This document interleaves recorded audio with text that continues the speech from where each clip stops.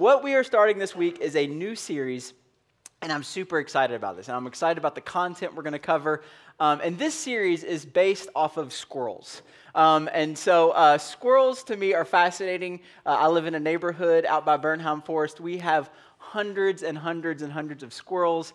And squirrels are frustrating because if you know, they like to do that little dance in the road, and that they, in fact, and this is a sad part of the story I told Rusty, I actually hit a squirrel on the way in today. And I felt really terrible, and then I just moved on with my life. But I felt bad for a second, and so especially what I was talking about. Now, this sermon series, it's about squirrels, but it comes from a certain thing, a certain aspect of squirrels. So I'm always listening for sermon ideas and trying to, I have a notes thing on my phone where if something, I see a sign or I hear something or read something, I just jot it down, take a picture, always thinking of stuff. Now, one of the other professions, and I don't think that I'm one of these people, understand that, but one of the professions that I study a lot is stand-up comics. And the reason I study them a lot is because in my mind, as far as our professions go, there's no two professions that are very similar in some ways. We get up in front of an audience, we talk, we kind of bare our souls, but it's up to you guys and your response whether it's good or bad. And so I'm always listening to stand-up comedians, trying to understand cadence and all of this stuff. And not too long ago, I heard a stand-up comedian that had a joke about squirrels. The joke was not that funny, but the statistic that came out of this was amazing to me. So you guys know, if you live in an area with squirrels, and most of us have them around there, especially this time of year, the squirrels are very active.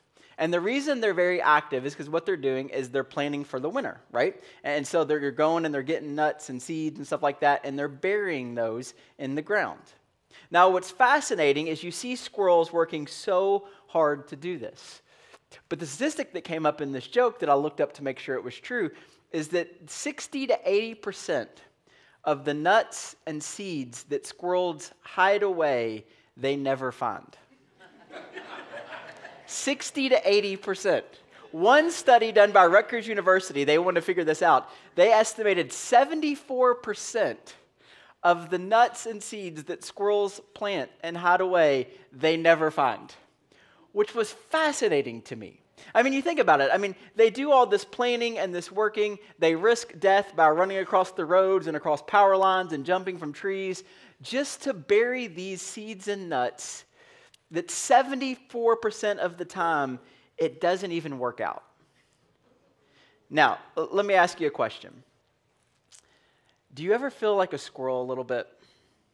That you do all this planning and all of this working and all this running around, only to find out that the majority of the time, it doesn't work out the way that you thought.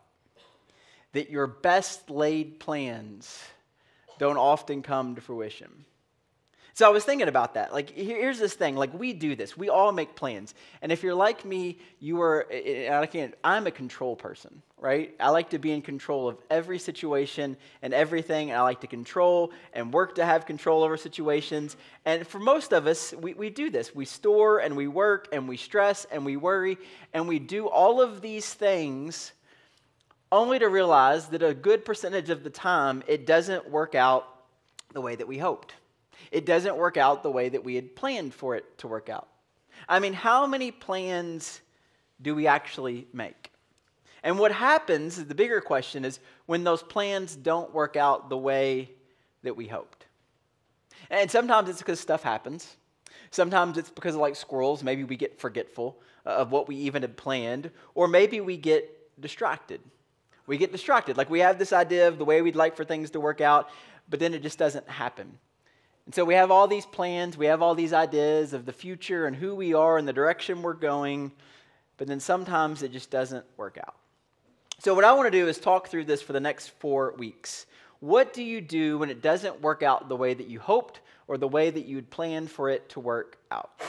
Now, there's this great verse in James, and James is the brother of Jesus, and so he writes this book early on in the church, and at the end of the book, in James chapter 4, he gives us this great verse that kind of is going to illustrate kind of what we're talking about. And he says this in verse 13, he says, "Some of you say, 'Today or tomorrow we will go to some city. We will stay there a year, do business, and make money. So you've got this plan, okay? And you're going to see, and we're going to talk about this, plans aren't bad. You don't want to be lazy. The Bible talks badly about people that are lazy and just fly by the seat of their pants. No, it's okay to have a plan as long as you realize that sometimes those plans have to change and that there's things that happen and obstacles along the way. But you do not know what will happen tomorrow. Your life is like a mist. Now, to illustrate for you guys what a mist looks like, I got a bottle of Febreze. It's called a Febreze Mister. And so that's your life, right? It smells good, it's sweet, all that stuff, but it's like it's here and then it's gone. And the older I get, turning 41 this year, the more that I realize that that's what life is like. I mean, it just goes really fast. He goes on to say, you can see it for a short time, but then it goes away. So you can make all of these plans, you can do all of these things, but then life happens. Or maybe your plans don't align with the life that God wants for you. So he goes on to say, so what you should say is if the Lord wants, we will live and do this or that. And so the point he's trying to make is this ultimate realization of, and this is unfortunate for many of us, me included, of how little control we actually have. We think we have control. We have this idea that we have control, but then life actually happens. And things change. And we have to be open to the fact that things may change. And could it change because it's outside of God's will for your life? Or let's just be honest, life happened. Things change. And so what do you do when things change? So what I want to do, and we're going to talk about all of this. So all we're going to do is we're going to race through the whole month today, and then we're going to come back and talk about these things in more detail. But I want to go ahead and help you guys by giving you a cheat sheet for the rest of this series, and you should pay attention to this because this is a cheat sheet that's going to help you in life, okay? So here are the things you can't control. Ready? Here are what they are. You cannot control the past. You cannot control other people as much as I have tried. I promise you. You can't do it. You can't control outside circumstances, and you cannot control other people's responses. If you would just learn, and if I would learn this simple tool, we can't control the past, we can't control other people, we can't control outside circumstances, and we can't control other people's responses. How much time and effort do we put into trying to do this? Only to realize we just can't. But the good news is there are a couple things that you can control, right? What can you control? It's real simple. You can control two things, you and your response. That's about all you have control of. And let's be honest, most of the time, some of the time, a lot of the time, we don't even have control of ourselves, do we? All right, so in light of all of this, what do we do? What do we do when detours arise, when things don't go as planned, when there's things out of our control that pop up in life? We've planned, we've worked. What do we do? So today we're going to take a snapshot at some things that we need to ask ourselves and things we need to look at when things don't go the way that we hoped. So the first question I want to ask is this. Whenever it comes to this, does this change my ultimate goals? So what happens is whenever life changes a little bit or things pop up, we get hyper-focused on that. And all of our attention gets drawn to that immediate thing. And that's not bad. That's kind of human nature. But sometimes what happens is these little things pop up, and all of a sudden we feel like our entire life is falling apart because of something that's right here, right now. But the question is, when these things happen and it doesn't go always as planned, does this have to change your ultimate goals? So what are your ultimate goals? Well, your ultimate goals, in my understanding of this, where do you want to be in life, and who do you want to be in life? Where do you want to be in life, and who do you want to be in life? And when I say where, I'm not talking about where you live. I'm talking about at the end of the road. Where do you want to be? When it's all said and done, where do you want to be in life? So many of us get distracted by the immediate and lose sight of the ultimate. We lose sight of what are our long-term goals. What's the end game here? What's the plan for the end? And yes, there's going to be setbacks, there's going to be detours, there's going to be switchbacks we have to take. That's all part of it. But does it have to change our ultimate goal?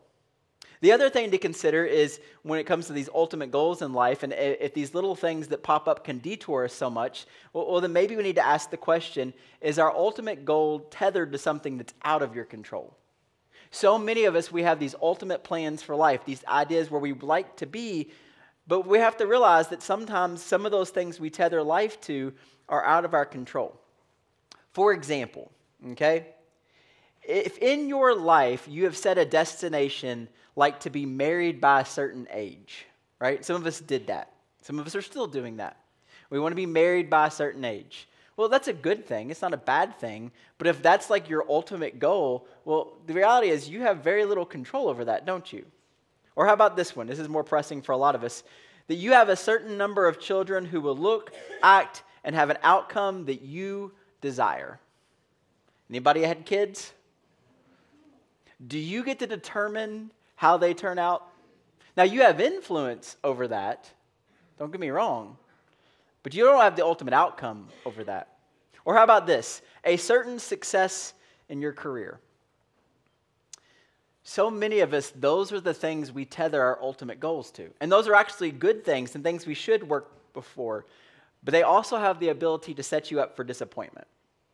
The reality is there's no formula or amount of effort that guarantees you will obtain any of those things in the way in which you would like. So what should we attach our compass to? What should we attach our ultimate life goals towards? Well, the Bible is pretty clear about this, that when it comes to this understanding of what we need to attach ourselves to, the Bible says over and over these kind of constant reminders. For example, Proverbs chapter 3 says this, "Trust in the Lord with all your heart. Do not lean on your own understanding." I don't like this verse, and here's why. Because I like to lean on my own understanding because I think I'm pretty smart, right? Anybody else? The problem is that I don't factor in all of the things that I don't have control over.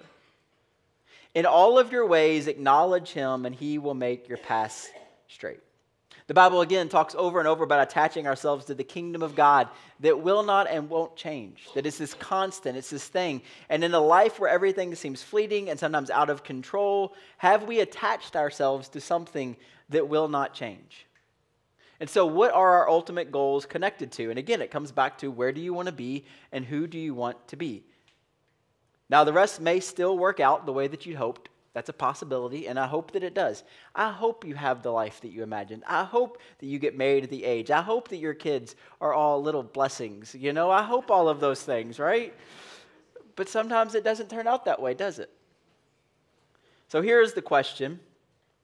When things don't work the way that you planned, hoped, or try to control, does it have to change where you ultimately want to be? The second one that I think that goes along with this is this. Taking alternate paths doesn't always mean failure. Just because it didn't work out exactly the way that you'd planned and hoped doesn't mean that it's a failure. Oftentimes when things don't work out the way that we hoped, we hear statements like, when life gives you lemons, make lemonade. Or when one door closes, another door opens. Let me go ahead and ask you this. When you're in a really bad mood because something didn't work and someone tells you that, does it ever help? No. Because it can be extremely difficult to hear those things when we wrestle with disappointing situations. This is because an option outside of what we originally hoped, right, in the moment doesn't seem like something good. But the reality is the idea behind this is a good one. We are finite beings without the ability to predict the future. And until we walk down a path, we cannot fully comprehend the possibilities that may be before us because the door originally closed. Now, my hope is that you, like me, are always trying to make wise and informed decisions.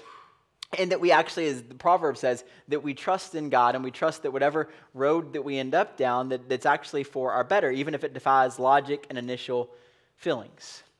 And here's a question that we don't often like to ask. Is it possible the path we are on is a better one? Is it possible that this alternate route that you're all of a sudden find yourself on, it might actually be a better path? Or as Garth once told us when he was just the other night at a hometown football game, right? Sometimes some of God's greatest, things are when he doesn't answer the prayer that you'd hoped. Just because your path isn't like everyone else's doesn't mean it's a failure. And it doesn't mean that you can't end up where you want. And we have to learn that. We have to learn that just because it looks a little different than maybe his or hers or theirs. And this is tough with the holiday season coming up, right? Because you're going to be surrounded by people. You're going to be surrounded by in-laws, cousins, and there's this temptation to compare our lives. But maybe God has you on the path that's better for you after all. Which leads us to our next point when it comes to disappointment in life. You have to stop comparing yourself to others. There is no win in comparison. None. Every day, social media bombards us with announcements about engagements, weddings, babies, excited travel plans, and more. We hear about our friends who have been accepted into universities, receive promotions at work, or building new houses, or driving new cars. We see all these great things happening in others' lives, and we can begin to wonder if we've failed at some point, or we've messed up at some point, or we've fallen behind in life. When we see people living these exciting lives that we wish we could be a part of, it's so easy to fall into FOMO, right? For everybody over 40, that means fear of missing out, right? Instead of embracing those thoughts, we need to recognize that comparison and jealousy are ultimately meaningless. One of the things we see over and over again in Scripture is this clear idea that we all have unique gifts, callings, and paths in life. So we shouldn't view our current situation in life as greater or less than our peers. Because the reality is you may look at somebody else's life, but the reality is also someone's looking at your life. There's no win in comparison. There's no win in keeping up with the Joneses. The truth is that none of us can actually ever become someone else. We can look at somebody's life and we can wish that, but we can't become them. It's impossible. You will never accomplish that. So what our goal should be, instead of trying to compare ourselves to others, trying to be like others, our goal should be to become the fullest version of ourselves. And what does that look like? What does that look like to become the best version of yourself? And I promise you, you will never achieve becoming the best version of yourself by living in the world of comparison. Now, when you find yourself in one of those seasons, when life hadn't gone the way you hoped, and you're looking around, and it seems like everybody's living their best life, sometimes what we have to do, and this is a tough one, is remember that sometimes things do work out for the good, even when it wasn't what we originally planned. And so we find ourselves in seasons, right? We've all done this. We've all found ourselves in seasons where it just doesn't seem to be going the way that we'd hoped. Which brings me to my next point, and this is the one that a lot of us don't want to hear, but here's what we have to hear. We have to learn to allow each season to shape you. There's this thing called perseverance. Perseverance is the idea that you're tested, and we've talked about this in a couple series ago, where you're tested and you come out on the other side stronger, better, and you know more about yourself, your spirit, your mind, your emotions. You do. The problem is we all know that we come out on the other side better, but nobody wants to go into it, do we? Because it sounds terrible. I don't want to be tested, right? I feel good right now. We've talked about seasons a lot around here over the years. This idea that you're in between places and things are not progressing the way that you'd expected, which we don't like. But many of us, if we're honest and we take a look back at our life, and even though we can't control the past, if we look back at our life, what we would say is, even though going into it, I didn't want it, I'm better because I went through it. I'm better because that season was a part of my life. And so maybe we need to learn to appreciate the seasons that we're in, even when it's hard. The problem is, we don't like that. We're impatient. We want it to change quick. One of the things that I love about the Bible is just its open honesty. And in Galatians chapter 6, it says this: let us not become weary in doing good. Because that's our temptation. When things aren't going the way we'd expected, our temptation is to take it out on other people, to hurt other people, to stop kind of believing and doing the right thing. And then it says this: for at the proper time. The Bible talks a lot about this, that there's like seasons. Okay, there's like a time for this and a time for that. For at the proper time we will reap a harvest if we do not give up. Which is also a great reminder about seasons. No season lasts forever, right? No season lasts forever. So like when it comes to the seasons we face in weather, it doesn't last forever. And so the reality is, if you don't like the weather today here in Kentucky, just wait till tomorrow. Because it could be a completely different season tomorrow. But the reality is no season lasts forever, and you know that, and I know that. And so when life doesn't go the way that we hoped, we have to remember this is just a season that we're in. And no season lasts forever. Which leads us up to our next one.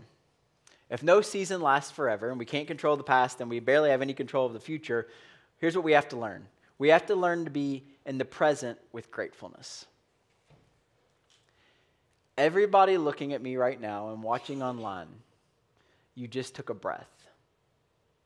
That breath is a gift. You have life. And so maybe you need to learn to set in the moment sometimes. Did you know that most of our worries aren't about right now? Most of our worries, for most of us, are about tomorrow and what could be and what might happen. And maybe sometimes we have to learn just to set in the moment of now. There's all kinds of studies out there right now that have shown mindfulness and gratefulness have significant mental and physical health benefits. But it also has spiritual and emotional benefits. To just set. To just think. For example, some of you might be going through a hard time right now. Some of you might be going through something really stressful. Some of you, when we talk about this idea of when things don't work out, you're not like, yeah, I know it might or it will. No, it's right now. Your best laid plans have not worked. And you feel like a squirrel going back and forth, and you just know, hey, this may not work out the way that I'd hoped. So I just want to ask a couple questions, and I'm not trying to be insensitive to the moment that you're in or the season that you're in. But let me ask you a question. Do you have a home to go to after this? Right? Will you get to eat a meal today? Do you have someone who loves and cares about you? For most of us, the answer to all three of those is yes. There's a large percentage of people that have lived throughout human history and even today that would say, man, you got it good. And so sometimes what we have to do is just remember the moment, the presence right now. My hope for you is that you will be assured. And I hope that you know this, because we do, and we believe in you. That you have people in your life that believe in you, even if you've given up on them. I get life can be hard, but you have people in your life that have not given up on you. And you need to recognize there are people who know the kind of person you really are and still decided to stay. And that's pretty awesome. They love you anyway. And even if you don't feel that, what you have to know is that there is a God who believes in you and sent his son not just to die for you, but also that you might have and experience real life. And that's what I hope this series and these conversations over the next couple of weeks point you towards a life that escapes so many. Scripture narrates a way of wisdom, a path that God has set for us, filled with grace, mercy, and love. And too many times we get distracted and we miss it. But my belief is if you pay attention both to how God works and how the life works, you can find a better path. One more idea. Is it possible, and I don't know, but is it possible there's something good that can come when it doesn't work out the way that you'd hoped? So those poor squirrels, poor squirrels, they can't find 74% of the nuts and seeds that they plant. I mean, that's a lot. But it turns out that it's actually a really good thing. Not just for them, but for everyone.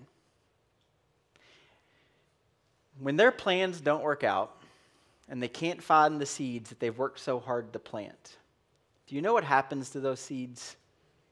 They grow, and they become trees. Did you know that year in and year out, squirrels plant more trees than any human effort? Think about that. It didn't work out for them the way that they'd hoped, but now they benefit and we benefit. 74% of the time they miss the mark, and it's a good thing. So maybe it's not so bad that sometimes we're like squirrels. Sometimes it just works out, even when our best laid plans don't. Let's pray.